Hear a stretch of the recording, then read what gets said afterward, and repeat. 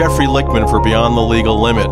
This is our 7th episode, and I appreciate the continuing growth in listenership. Every week we're getting larger, it seems. And this week, I just got back actually from a trip to Duke University where I went to law school, and I went there. I go every year for a basketball game, and the school seems to just get prettier and shinier every year that I go. Although I did notice this year that the basketball facility, Cameron Indoor Stadium, was a little quieter than what I was used to. It's a little more politically correct. And that's really the way the whole campus has been in terms of like the cheers during the games. There's never anything that's really disrespectful the way it used to be when I was there. The worst I think that I heard during this game against Syracuse, which Duke drubbed Syracuse, was when the opposing team gets introduced, the crowd will say something like, one of the players, let's give you for an example, is Buddy Boeheim. That's the coach's son. And from Syracuse, New York, starting point guard, Buddy Boeheim. And the crowd screams in unison, "Hi, Buddy, you suck." You know, it's kind of weak and it's tired. When I was at Duke, the period back then, and we're talking, decades ago, there was viciousness from the fans. I mean, vicious stuff that came from the crowd. I know because I was one of them that was screaming it. I remember that there was a player that came in from the University of Maryland who had been accused of rape. And, I'm not suggesting that this was better how we were back then. I mean, you draw your own conclusions. He had been accused of rape. And when he was introduced to the student body, Duke student body in Cameron, the students threw condoms at him, wrapped condoms. I mean, that actually happened. The motherfucking from the crowd, screaming and yelling. I've seen people did back then light pennies with a lighter and throw them at people. There was some crazy stuff that happened that I had actually seen back then, but now it's much like everything is on campus. You walk around campus and you'll see tolerance and respect. I mean, like, if you have to be reminded to be respectful of people, my guess is that's probably not really going to work. You need to have respect on your own. Saying it on campus is not going to get anyone to become more respectful. They're just going to be annoyed that they're being lectured to by a sign on campus. So things have really changed, and and I think it's really just a sign of the times how soft we've become as a society. But anyway, with regard to Duke, and the reason why I started thinking about talking about Duke was this past week I had a sentencing for a client of mine, Rashaun Weaver, who was convicted of murdering the freshman at Barnard College, Tessa Majors, and he was sentenced to 14 years to life this past week. And it was a really tough sentencing for me, I suppose, emotionally. A very young boy, and I'm not suggesting for a second that what he did should be discounted or even minimized. I mean, it's horrible. You send your kid to college, and she comes home in a bag a few months later. I mean, it's the worst possible nightmare for any parent. And simultaneously, it's also a nightmare for parents to think that their kid that grows up in the city could end up in jail, could do something horrible and end up in jail. But this was sort of an unusual case. First of all, I took it on pro bono. His father came to see me, asking for help, and I just heard the tale of woe. It just was sad. A 14-year-old kid charged with such a serious crime, and I agreed to take it on for free. They weren't going to be able to pay me what I would normally get for a murder case like this. And I was happy to take it on for free because I felt, again, not that I supported what Rashaun Weaver did, but I felt that a kid like this, so young and without the resources, oftentimes does not necessarily get the best representation. And in this case, he had some, wonderful public defenders before me. And I should say that I don't know that my result was such a fantastic result at all. I was deeply disappointed in it. So I don't know that hiring me necessarily made a difference. I don't want to be so bold to suggest that I did make a difference. But what shocked me was just the reaction by society of it, I suppose. The fact that I'm representing this kid, there was seemingly no empathy at all from society about the fact that he was 14 years old. There was no empathy at all about the fact that he grew up in the most horrific of circumstances. And as I said, being 14 years old when you commit a crime like this, everybody knows, science is clear on this, that your brain is not fully formed. You can't make those intelligent split-second decisions that an adult perhaps can make. So that's why they have lower penalties for juveniles, throughout America and throughout, most of the sane world, because they recognize that kids are not as responsible as adults are for their actions. That being said, 14 years to life for a kid who was 14 when he committed the crime is a pretty hefty penalty. I mean, he could theoretically spend, decades in prison. And it just seemed that nobody cared. And I would suggest that based on the emails that I got, and I get some pretty ugly emails pretty much in every case that I have that comes out publicly. And it's never somebody that wants to engage me. It's always some scumbag who just wants to write to me anonymously, either threatening me or excoriating me. And it's astonishing to me that they're screaming, yelling at me, but they're afraid to put their name and, the ability to contact them. I guess it takes a lot of courage to write to somebody from behind their computer screen and not have to worry that someone's even going to call you back or at least write even back to you. But this is how society is. We're now in a stage where people are very brave behind a computer and not so brave face to face. And here's a couple of the emails that I got right after the sentencing. Quote, "There isn't a tree tall enough in the state of New York, much less in this country, from which Rashaun Weaver could be hung by his neck. Tell him 2 things." Okay, I'm definitely going to run to tell him, pal. I appreciate the email. 1, I hope his family is okay going forward. Well, that's nice. And he can and will be visited in prison. Well, that's true. He won't be able to be visited during COVID, and he has barely gotten any visits in the past 2 years, but whatever. He destroyed a family, which he did, and he should suffer the same fate. Fuck him and fuck you for representing him. No, that's a nice commentary. Well, this is America. And the fact that I'm giving someone his constitutional rights in the best way I can and without any desire for any kind of monetary reward, and certainly this is not the kind of publicity I want, where people are threatening, me or screaming at me. Well, anyway, let me get on to the second email. So glad that the POS, that means piece of shit for you people out there that don't know acronyms, that you represented pro bono Rashaun Weaver, and that he is deeply remorseful for his actions. It must cleanse your white guilt. I have no white guilt, just so you know. If anybody knows me at all, I have 0 white guilt. None. 0. It must cleanse your white guilt to offer your legal services to this animal, or is it a combination of that and garnering publicity for you and your firm? It is my Christmas wish that this animal gets his due in prison and you get the same treatment Tessa got. All right. No, I don't know if that's actually a threat. That's a wish. I guess there's a difference between wishes and threats. Anyway, what frustrated me was that you've got the people, obviously that's somebody who's concerned about my white guilt. You've got angry white people that identified with Tessa Majors. She was a pretty white girl, and Rashaun Weaver was a poor black kid. And they felt this was a race thing and, a black kid killing a white girl. And that's largely what I think drove the media attention of this case. It's on the front page of the paper. God knows how many times. I don't know, but many, many, many times. And I think that if it was a black girl that had gotten killed by a black boy, this would have been on page 27, maybe after the first day. But this was such a shock to the city. And it was astonishing to me that nobody could really appreciate the fact that it was a white girl that triggered such a response in the media. And when I was with the prosecutor, basically trying to plead for the lowest possible deal that I could get for Rashaun, and the prosecutor was a good man. I mean, I liked him throughout.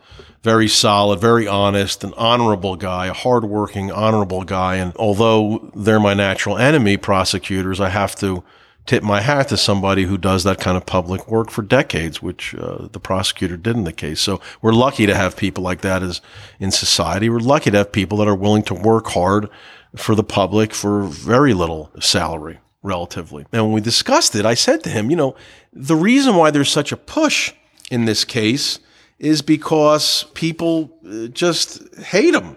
They hate him because he's black and she's white. And shockingly, the prosecutor didn't agree. He said, well, if this was a black girl, I think it would have been the same response. And I just looked at him. I said, you got to be kidding me. He said to me, am I being delusional? I said, of course you are. I said, do you know how many black on black crimes there are that no one ever hears about? Because nobody gives a damn if a black kid kills somebody black. It's sort of like the way with regard to the Israelis and the Palestinians. If the Israelis harm a hair on the head of a Hamas member, the entire world is like ripping at their clothes or tearing their clothes off, but, out of, in pain. But meanwhile, Muslims are getting slaughtered by the hundreds of thousands in Syria by Muslims. Nobody gives a shit about it. As I said, one Palestinian dies in Gaza. People are losing their minds. Thousands and thousands are being gassed and killed in Syria. Palestinians. Nobody cares. The Palestinians don't even care. You see what's going on in China with the Uyghurs, the Muslims there. They're, in concentration camps, but nobody cares because, Israel in that case is not the one doing it. It's the Chinese. Anyway, so I was surprised, I suppose, that there was no empathy from liberals even on this issue for Rashaun. And I think it was because Rashaun, there was nothing positive that could help liberals. You've got a black kid killing a white girl and nobody wanted to go near it on the left.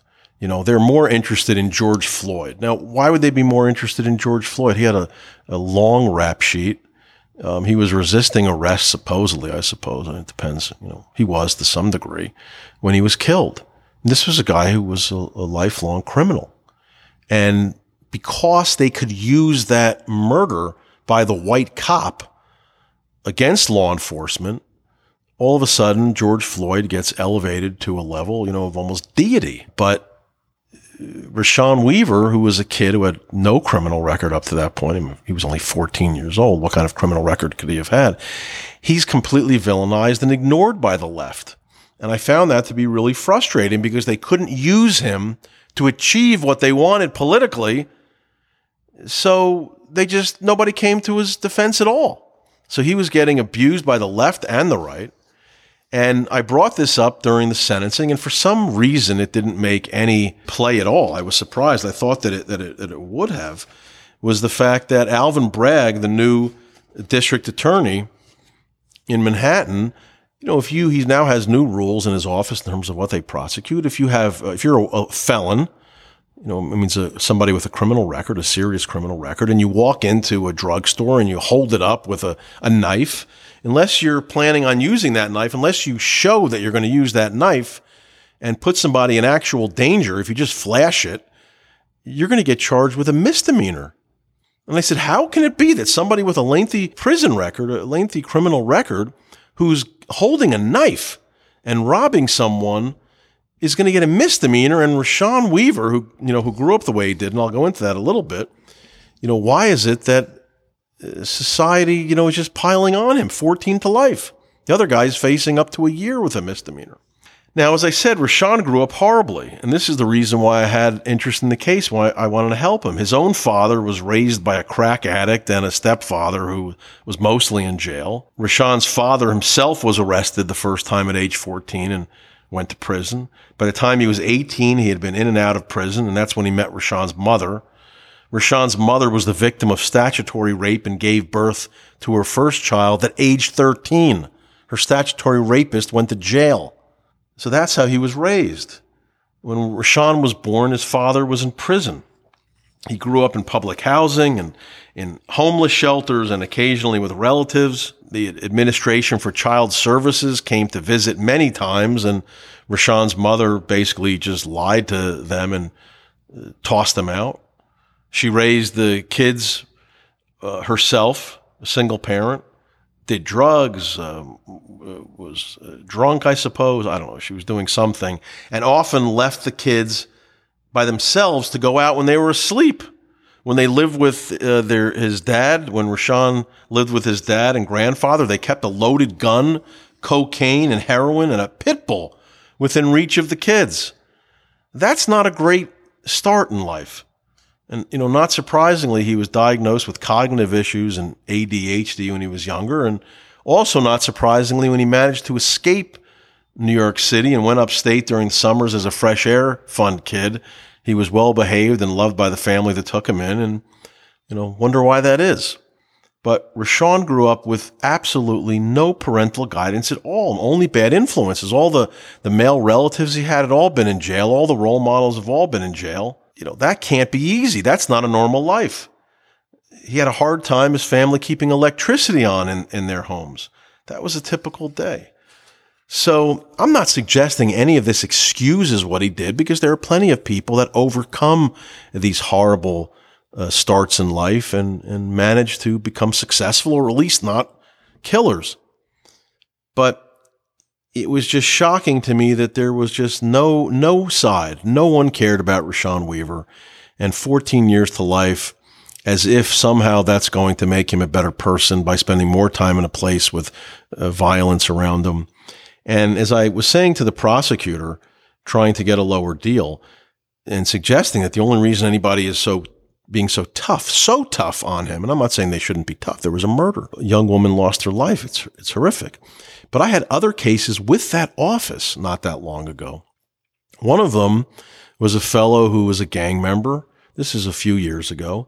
And apparently a young kid, a 16-year-old kid, is selling CDs on the wrong block. Apparently that's verboten. You can't sell CDs on the wrong block in certain parts of New York City. So my client was charged with telling a 15-year-old, handing him a gun and saying, shoot him, for selling the CDs on the wrong block. And he, in fact, shot the kid in the head and killed him.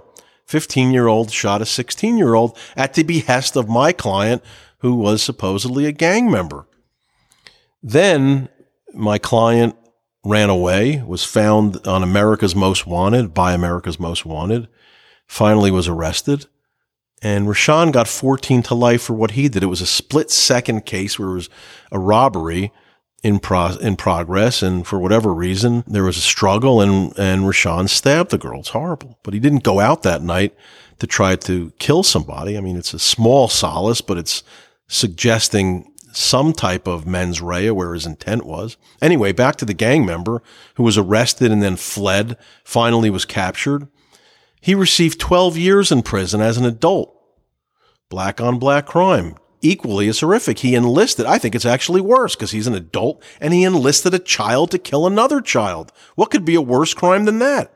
Didn't end up on the front page, didn't end up on the first 10 pages. Nobody really cared. And that's just how society is. And very quietly, he received a 12-year sentence. Has to do 10. Rashaun has to do 14. And he was a child. You can't compare the two. I have another case with a doctor who was giving OxyContin to gang members, giving them prescriptions so that they could get the pills and sell them on the street and, addicting people. What ended up happening? A few people died. They overdosed from these drugs, from these overprescribing. And my client was accused of doing it for money. He was in his 60s. He was an adult. He was a very practiced, experienced doctor. And he killed people. He was convicted of manslaughter. He knew better. He knew that people would get addicted to these drugs, right? He got 7 years. Again, these are people that know better, that should have known better. And the same office, 7 years for one, 12 for the other, for that horrible gang crime. And Rashaun Weaver, again, the crime is horrific. I'm not suggesting for a second that it doesn't deserve any punishment, but come on, give me a break. It's too much. It's crazy. It's too much. It's not what civilized people do. Again, we don't live in Iran. So that was a frustrating week for me. I just felt that there should have been more notice about the fact that a child should not be getting a sentence with life at the end, and that I would have hoped that somebody in the press, somebody would have noticed the fact that we're all much too upset when it's black on white crime than it is black on black crime. And it's as clear as a bell to me, but this is how it is. Now, we have to go a little bit into some more current events. And, there really wasn't much that I can remember from this week other than my own case, but President Biden's press conference, which was nothing short of a clusterfuck of monumental proportions, I suppose. And after he had the press conference, which was like the longest press conference ever, and that's, of course, what the Democrats touted, how wonderfully long it was, how long it was. Well, it's a very long press conference when it takes you 15 fucking minutes to answer a question because you're so addled in the brain. That's part of the problem. He's rambling, like a dementia patient, which in essence is what Biden is. But the press conference was so bad on so many levels that even the Democrats are starting to turn on him. His approval ratings are horrific. 47% of, I think, Democrats even at this point believe that he's not right in the head. But some of the stuff that he said was absolutely shocking. And he tried to differentiate between a minor incursion by Russia into Ukraine as opposed to a full-blown invasion. Now, I have to say, if you're the country being invaded, whether it's a minor incursion or a full-blown invasion, they're both the same. Okay, let's just be straight. They're both the same. If soldiers are coming into your country from another country and they're trying to kill you, that's an invasion. Biden, because he's so, completely foggy in the brain, knows that he can't do anything to Putin because America isn't powerful enough, or at least he's not powerful enough. What's he going to do? Invade Russia to respond to an invasion of the Ukraine? No, it's probably not realistic to think that America is going to do that. And, frankly, I don't think that they should. I don't think we should. But by telling Putin that it's okay to have a minor invasion, I suppose, of the Ukraine is shocking. Ukraine is our ally. How do you do that? How do you give that signal? It was sickening.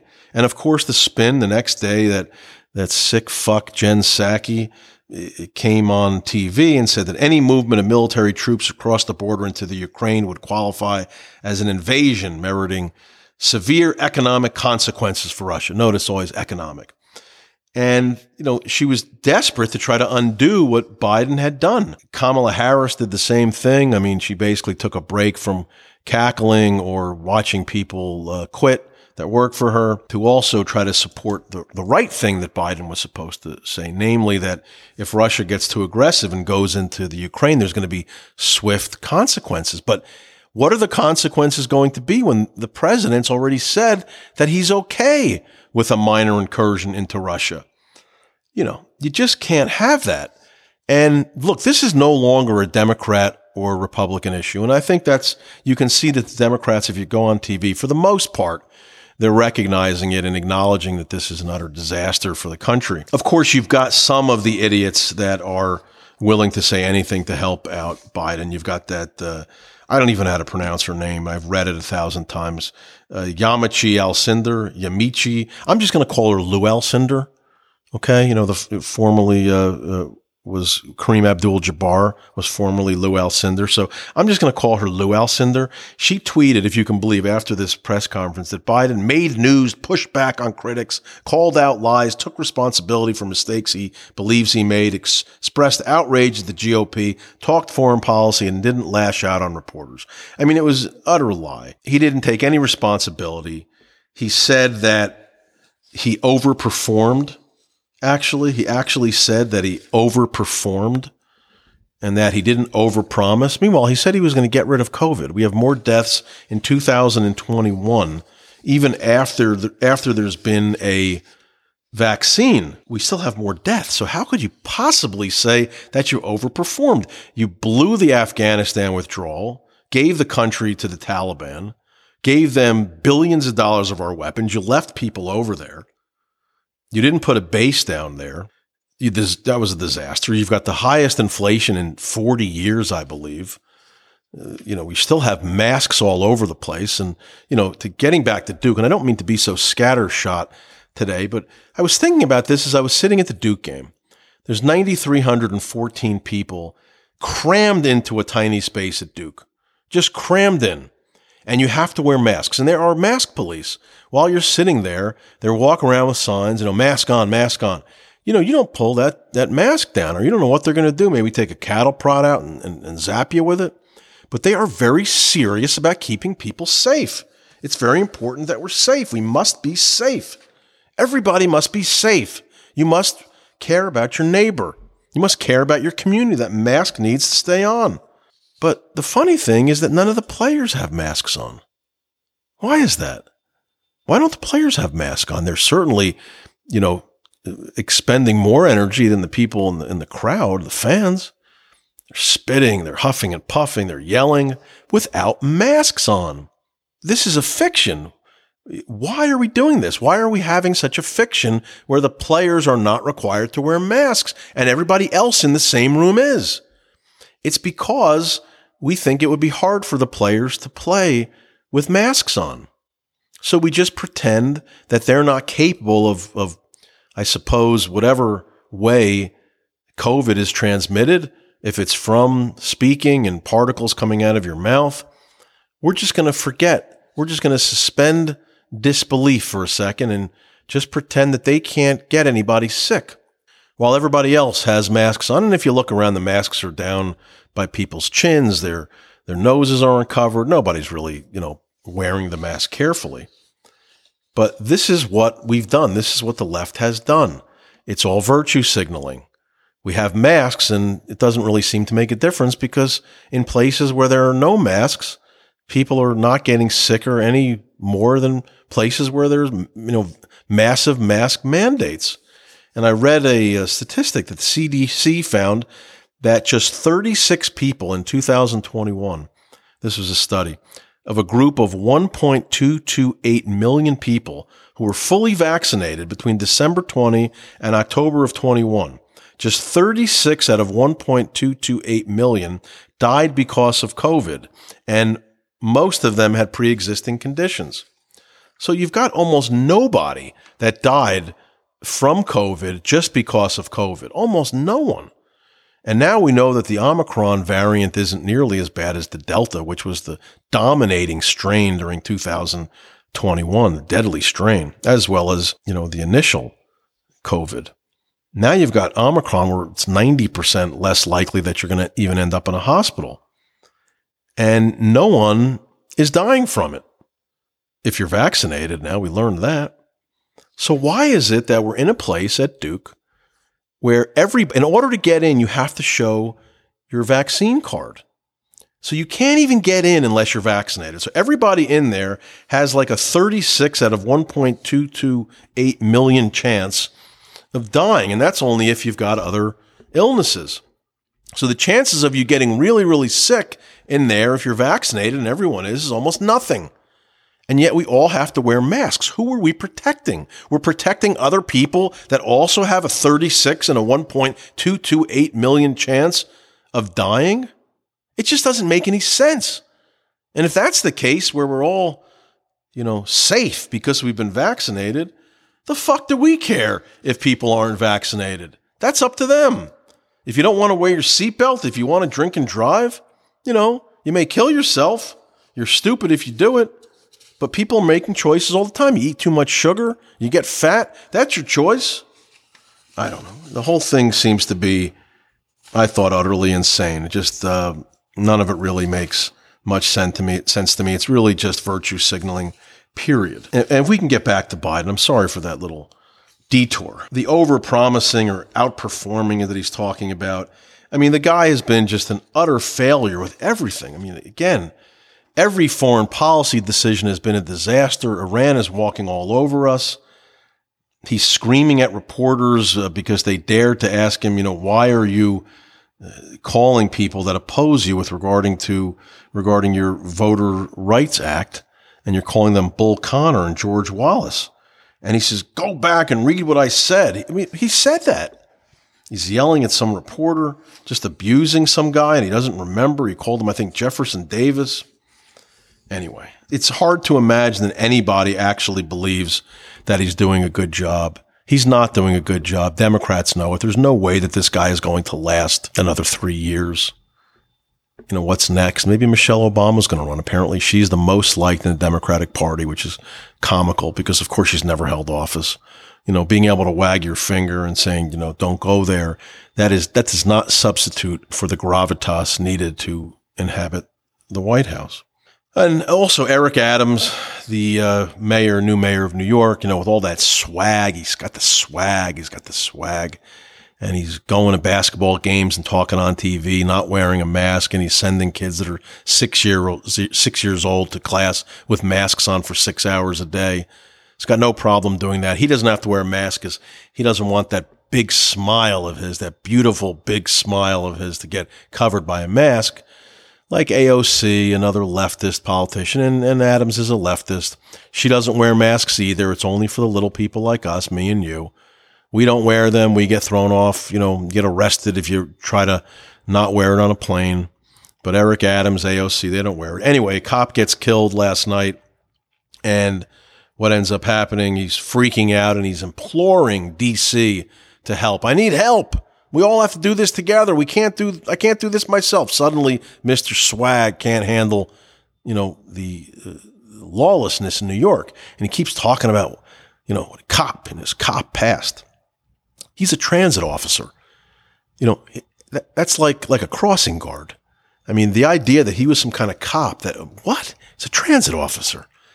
It's just, look, it's more horseshit is what it is from politicians. They'll say anything. They'll do anything to get elected. Suddenly he needs help. And he wants DC to stop the flow of guns into New York. And because there are no gun manufacturers in New York, but they're all getting here. He doesn't mention, by the way, that the cop that was killed with a Glock that had an illegal high-capacity magazine. In New York, you can only have magazines that hold the bullets, only a maximum of 10.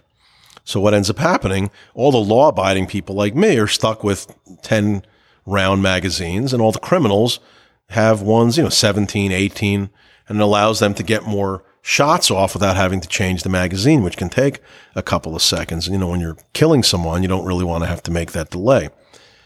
He doesn't mention, Adams, that the criminal that killed the cop had a high-capacity magazine.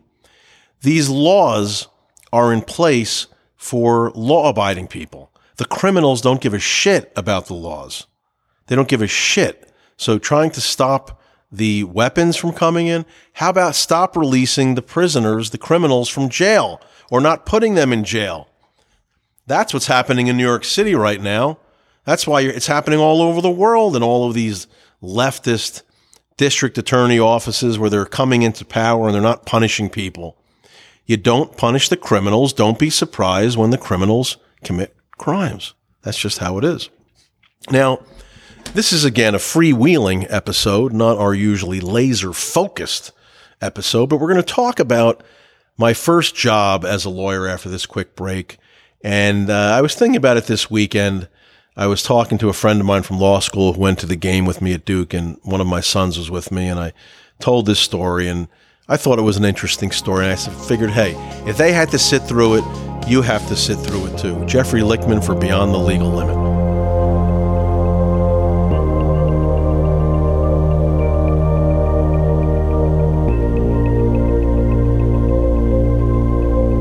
We're back with Beyond the Legal Limit. This is Jeffrey Lichtman, and the first job I ever had out of law school. Now, I was a third year at Duke.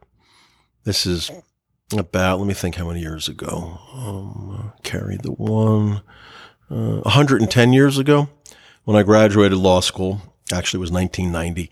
And I did not want to work in a big firm. I wanted to work in a small firm because I wanted to be a criminal defense lawyer, and I wanted to learn how to do it right. I wanted to actually go to court.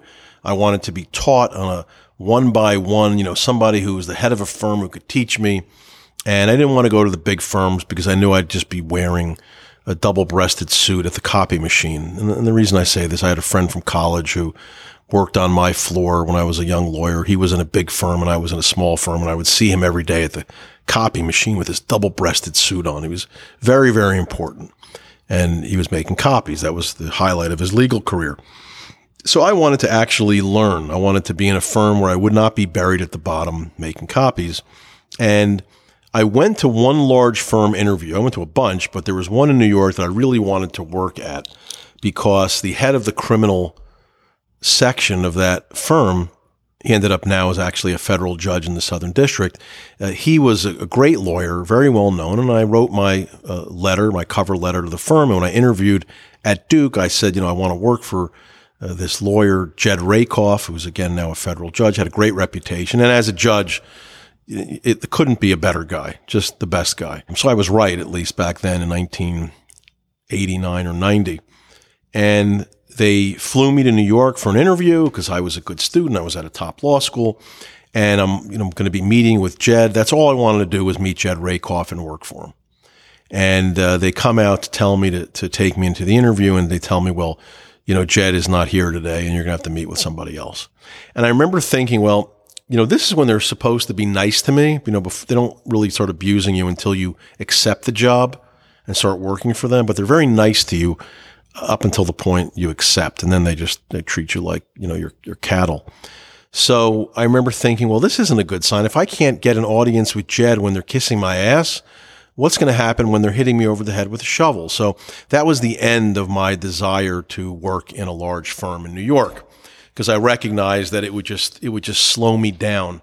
I wasn't looking to be a prosecutor. I didn't feel that it was appropriate to be a prosecutor and also one day want to be a defense lawyer, because how could I one day be looking to put people in jail? And then, the next day, suddenly I want to keep them out of jail. It's just hypocrisy. And I found that former prosecutors that are now defense lawyers, for the most part, suck. They just don't have the same dedication. They don't have the same drive. Their drive is for money. They're poor as prosecutors, and it's just about money. They don't have the same love for the work. It's all, figuring out ways to cut corners. They don't actually believe in what they're doing. So anyway, I end up writing a zillion letters out. And one lawyer in New York gives me a shot. His name is Michael Kennedy. And he was a really radical lawyer from California in the 60s, was involved in the Chicago 7 case and all sorts of, really good leftist causes back when lefties were not, psychopaths as they are today. And Michael was a brilliant guy, a brilliant lawyer, but an unusual dude. I worked there for 2 years, 3 months, and 23 days. And I don't know that I ever had a real conversation with him. He just was very standoffish and not the most warm guy to people that worked for him. And that's okay. It is what it is. Everybody's different as a boss. So he let me come into his office, but he did not hire me. He said, I want to see what kind of work you can do. So I took an assignment and I just started working like 16 hours a day. I'm just sitting in an area next to the secretary. I didn't even have an office. And this is how different things were back then compared to how they are now. And just worked, gave him my work product. I mean, he didn't give me a computer. I had to go home and type up my notes. I mean, it was ludicrous. And I worked there for like 2 weeks, working my ass off. I never left for lunch. I had a brown bag. I would never dare leave the office. I was afraid that if I left, he wouldn't let me come back. And the way I got hired is he walked out. Again, my office was in the middle. It was like an open space in between his gargantuan office that was like the size of a city block and his wife's office was on the other side. And she wasn't a lawyer. I don't exactly know what she did. Even till today, I don't know. His wife's name was Eleonora. She was a socialite, in essence, a socialite. Her real name was Eleanor. She was from Jersey City. Eleanor, I think her maiden name was, but married Michael and became a socialite, whatever. But to her credit, she was not like an obnoxious person. She was actually very warm and very funny, and it was actually a pleasure to have her around the office. You'd expect it would be worse, a woman that changed her name to become a socialite, but she really was a delightful person. And when I think back of my time working for Michael Kennedy, his wife was just a very funny, a good person to have around. It really did help. Even though later at one point she told me that I was as fungible as a styrofoam cup and actually had the styrofoam cup in her hand as the prop to show me that was my significance to the law firm. Anyway, so Michael comes out of his office after 2 weeks and says to the secretary, Shirley, who was from South Africa. She was about 100 years old. She had these eyebrows that she painted on every day, like Uncle Leo from Seinfeld. And some days they seemed that they were painted on a little angrier than other days. Just a doddering old lady, and I suppose Kennedy just wanted to keep her around. And he just walks out of his office and mumbles to her, Shirley, put Jeff on the payroll for $500 a week. And I could not have been happier. This was a different generation. This shows you the difference between young people today and then. $500 a week. I didn't care if it was $20. I didn't care. I just wanted that fucking job. And I was so happy. I remember I finally took a lunch outside of the office and went to a Kaplan's Delicatessen and, jammed a sandwich down my throat for 3 minutes. I allowed myself to be out. I worked every day of the week, including weekends, and I had to commute an hour and a half from New Jersey because I obviously couldn't afford an apartment in the city back then. And I would commute 3 hours a day, and on the weekends, almost every weekend, I would come into the office as well because I wanted to get ahead. I realized I wasn't making any money. The only thing that I had there, the only chance I had to get ahead was to actually work hard and try to compress maybe 2 years of learning into one actual chronological year. So I'm making $500 a week. And the day that he gave me the job was a Thursday. And when I got my first paycheck, I see that it's only got pay for 1 week. Forget the 2 weeks that I worked for him for free. I don't think I expected to get paid for that, but it was $500 minus whatever deductions. And I said to Shirley, Shirley, well, what happened to the 2 days? That was 40% of the week. And it's not very difficult to figure out what 40% of 500 is. I mean, I'm there for 2 out of 5 days. I'm getting paid $100 a day. 2 out of 5 days, that was an extra $200. I should have made $700. And she said to me, and I just can't do her accent. It's too embarrassing. This high pitch. Oh, I can't figure out what percentage that would be. How much extra money? So she basically said to me that she was giving me $500 because she couldn't fucking figure out that it was $700 that I should have gotten. And let me tell you, when you don't have any money, $200 was that's like I could have lived on that for a fucking month. For a month, I could have lived on it. That would have bought me 600 bologna sandwiches. It would have bought me. So I wouldn't have to spend any money. I was making no money. So I worked there, and Michael just there was no guidance at all. Everything I did, I learned on my own, and that was frustrating. And one of the reasons why I left after 2 months, 3 months, and 23 days. And while I'm there, after, a couple of months, somebody in the office, I don't think it was Michael, because he mostly never spoke to me. Might have been the secretary or his wife, asked me to walk his dog. Go to his apartment. He lived in this, again, a palatial estate on Fifth Avenue, just this gigantic apartment. You walk inside and it was like a museum. I mean, the couch is worth more than my car now. And it was funny in a way because when I told people this, everybody was like, oh God, how disgusting. He made you walk his dog. But I was so happy because I love animals. And I got to hang out with his dog. And it was the best part of, my time almost working there was hanging out with this dog. I didn't have my dog in the city. And what was better than walking Not Guilty, the poodle, around the block a couple of times? Yeah, he named the dog Not Guilty. It's such a easy name to remember. And if you're a dog, you have to hear not guilty, not guilty. Just some posing bullshit. Anyway, so I would walk Not Guilty. And I think I might have picked up dry cleaning a couple of times. But again, this is what it was back then. You did what you had to do and you kept your damn mouth shut and you worked. You didn't care because you wanted to keep the job. Then there was an older associate, 1 year older than me, Greg. And Greg and I were the beleaguered associates in the law firm. He asked us to take coats, hang up coats at a party that he was having, like one of these socialite parties on Fifth Avenue. And Greg and I were there. I was 26 years old. I think Greg was 27. And we actually said yes. And we were there while all these socialites in their gowns were walking into the apartment, throwing their coats on top of our heads. We're hanging them up. And Greg it was a very funny night. Greg was convinced that he could hit on every daughter of these, wrinkly old socialites and somehow he'd be able to charm them. And I'm like, dude, we're the fucking hired help. Okay. We're like the back of the bus. These girls are looking at us like we're like the gum on the bottom of their shoes. You think they don't know that we're lawyers? They don't care that we're lawyers. They want rich people, and rich people are not hanging up the fucking coats. So needless to say, the end of the night, none of the young women even looked at us. Eleonora, and it's hard for me to say Eleonora instead of Eleanor, but I'm going to say it out of respect because I'm all about respect. She comes down and handed us each a plate of food, Like we were literally the hired help, and she's giving us food at the end of the night. I mean, we didn't get to eat during the party, of course, because you do not want the coat men to be seen eating. They need to be hanging up the coats, and I can't tell you how many coats. I'm not good at hanging stuff up. I can't tell you how many coats hit the ground. Many did that night. So then it was like a couple of months later, Michael calls me into his office. For some reason, I guess he felt that I was more willing.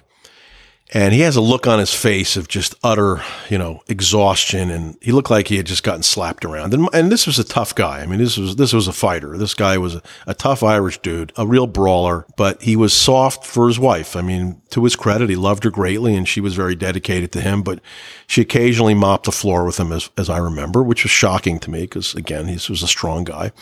And he looks at me and says, we're having a party at our house in the Hamptons. Now, he lived on a gigantic house in Wainscott on the ocean. I mean, I don't know, the house, tens of millions of dollars it's worth now. Just incredible. And there was like a stretch of land next to the house that he owned as well, a plot. It was just like a buffer between his house and the house next door. He bought the house and the property in the 70s when it was very cheap. And again, he was a socialite. He was friends with all these famous people in New York. And we represented Ivana Trump in her divorce from Donald back then. That's a story for another day. And he says, I'm having this party at my house. And I'm thinking, my God, I'm going to actually get invited to this party. And he says, Christy Brinkley and Billy Joel are going to be there. And I'm getting all excited. I'm finally going to rate. I'm going to be a human being. And can you park the cars? He actually asked me to park the cars. Now, I would have done it. But for the fact, it wasn't my pride that made me have this look in my face that made him say, she made me ask you. And I said no. And he was completely fine with it. The reason I didn't want to do it, the truth was, I knew that I was going to smash cars. It's not so easy to park cars. It's not like parking your own car. Go to any parking lot. It takes an art. You got to back them up. You got to put them an inch away from each other. You got to be able to get them out. I mean, that's a fucking art, man. You can't just park 40 or 50 cars. I'd have them like along the side of the road. Everybody's car would have gotten smashed, and I could just see it quickly in my head that he hires me to park the cars, and I just destroy $3 million worth of cars. Anyway, that was my role in the law firm. In terms of like the legal work that I did, I had some great cases that I worked on. We had these two brothers that had a pornography empire, the Mitchell brothers. They did the movie Behind the Green Door, which is a famous porno from the 70s. And they had some theaters, pornography, the stripper theaters in California. Anyway, one of them killed the other one with a gun, shot him. And Michael represented the one that obviously survived. And the trial was in California. Michael ended up getting a great result, got like a manslaughter conviction. I think Jim Mitchell only did a few years in jail. It was a wonderful result. But I was tasked with writing the motion to keep the cameras out of the courtroom. Court TV had just started, it was big, and they made an application to televise the trial. And we were afraid that if you had porn stars that were going to have the opportunity to perform on TV in front of a national audience, while they were testifying, they may be more willing to stretch the truth and make themselves appear more significant in the story and could lie. So I'm working feverishly on this case, on this motion. And I remember while I'm working on it, Eleonora walks into my office, and it was around Christmas time. And she says, listen, everybody in the office has to get something for the party. And I'm like, what? I'm I'm working here, lady. And she's like, you've got to go out and get the festive plates. The festive plates. There must be festive plates for the Christmas party. So you got to understand, I am from New Jersey. I don't know what the fuck festive plates look like. I'm from New Jersey. I grew up eating on paper plates. And I'm still, I'm in my 50s now. I'm no different. I'm exactly what I was back then is what I am now. So I'm like, seriously? I got to get this motion done. It's due in, a few days. Just go out. You've got to get the festive plates and make sure they're festive. So, where am I going to go to get festive plates in Manhattan? It's not like I'm going to go buy china. I've got to buy plates that can be thrown out. It's an office party. It wasn't on Tavern on the Green. So of course, I made the maximum effort that I would usually make in something like this. I went to one store. I went to the Duane Reade that was connected to our building. I walk inside looking for festive plates. It's around Christmas time. I figure I got a shot. There are no festive plates. There are 3 choices in the entire place. White plates, those white plates that you see at any picnic. And there were these pink and baby blue plates. Now, looking back, I suppose these plates, I should have known that these plates were for, a baby shower or something like that. I didn't know. I mean, I just grabbed them. To me, pink and blue, fuck you, they're festive. And I came back and I went back into my office. I threw the plates in the kitchen, went back to my office, continued to do the work. She comes into my office, Eleonora, and she says, "What were you thinking?" And I'm like, "Excuse me?" She said, "These are not festive plates. These plates won't do at all." I said, "Well, they're colored." She said, they're baby colors. They're not Christmas colors. They're not festive. We can't use these plates. So I just looked at her. She looked at me and she just, in a huff, her hair, I can still see the hairspray flying out of her hair. She flung it around and walked out of the office. She didn't even trust me to get plates at that point. And we had festive plates at the party. And my pink and blue plates were used in the office over like the next year. Anybody needed a plate, you grab one of those plates. Anyway, we ended up winning that motion. We kept the cameras out of the courtroom. And I remember Eleonora was the one that told me. Back then, there was not an internet. This is 1991, 92. And we would get a call from the court. You'd get a letter. There was not even email back then, really, that was used. She comes back and tells me that we won. And this was the styrofoam cup story. She's got some coffee, I guess, in it, and she just finished it. And she could see the glee in my face. And she says to me, "Hey, relax. You're fungible here." She holds up the styrofoam cup. She goes, "This is your significance in this law firm." She was kind of joking, but not really. That's how first-year lawyers were thought of back then. We were just we were slaves, which was okay for me because nobody else gave me a chance but Michael Kennedy. And I'm forever grateful, even though I was treated like swine. Another quick story, if I may. Well, I've got a few more minutes left. I was making that $500 a week at the beginning. And he said to me, "I'm going to make it $600 a week when you pass the bar." Now, I had taken the bar. I started working for him in October of 1990. I had taken the bar in July of 1990, so I didn't realize that $100 a week was, hanging in the balance when I studied for that bar. If I would have known, I would have worked a lot harder on the bar. So I'm sweating onions, waiting to find out if I passed. And finally, around Thanksgiving, I find out that I passed the bar, and I have got to get in a huge amount of paperwork to get this thing in so I can actually get sworn in. Because when I went to Michael and said that I passed the bar, he said, no. You got to get sworn in because I can't use you in court until you're officially a member of the bar. And just because passing the bar exam doesn't get you in, you've got to get letters of recommendation. You've got to fill out these papers. You've got to get your fingerprints. I got to do a criminal background search. And I'm, handing out to everybody that I ever worked for in summer jobs, blank letters of recommendation they had to fill out. I'm calling them like an hour after I gave it to them. Are you done? Are you done? Are you done? Because I had to get that shit in. Had to get it in so I could get sworn in. And I did it really quick. I was so fast because I was so desperate for that extra $100 a week. When you're poor and you don't have any money, $100 a week was 20% more than what I was making. And I was taking 17, I was like basically saying I had like 17 children to try to max out the amount of money that I could get each week. If you said you had, one exemption, whatever it's called, I had like 17, anything I could to get as much money as possible. I figured I'd pay back the taxes at the end of the year. I figured out then. So I rushed to get my paperwork done, and I'm in a small group. We finally get called in, 20 of us, to get sworn in one day, and it was a real ceremony. And it was like the second class of that year. It was January 7th of 1991 that I got sworn in. These were people that really worked hard to get their paperwork in. And of course, John Kennedy Jr. Now, he didn't do shit to get his paperwork in because he was so dumb. It took him, I think he failed the bar 3 times. You know that he wasn't hustling like I was to get the paperwork in. Somebody obviously, some slave obviously did the work for him. he was in the group with me. We got sworn in together, and Jackie and Caroline were there in the audience, and they watched the entire thing as well.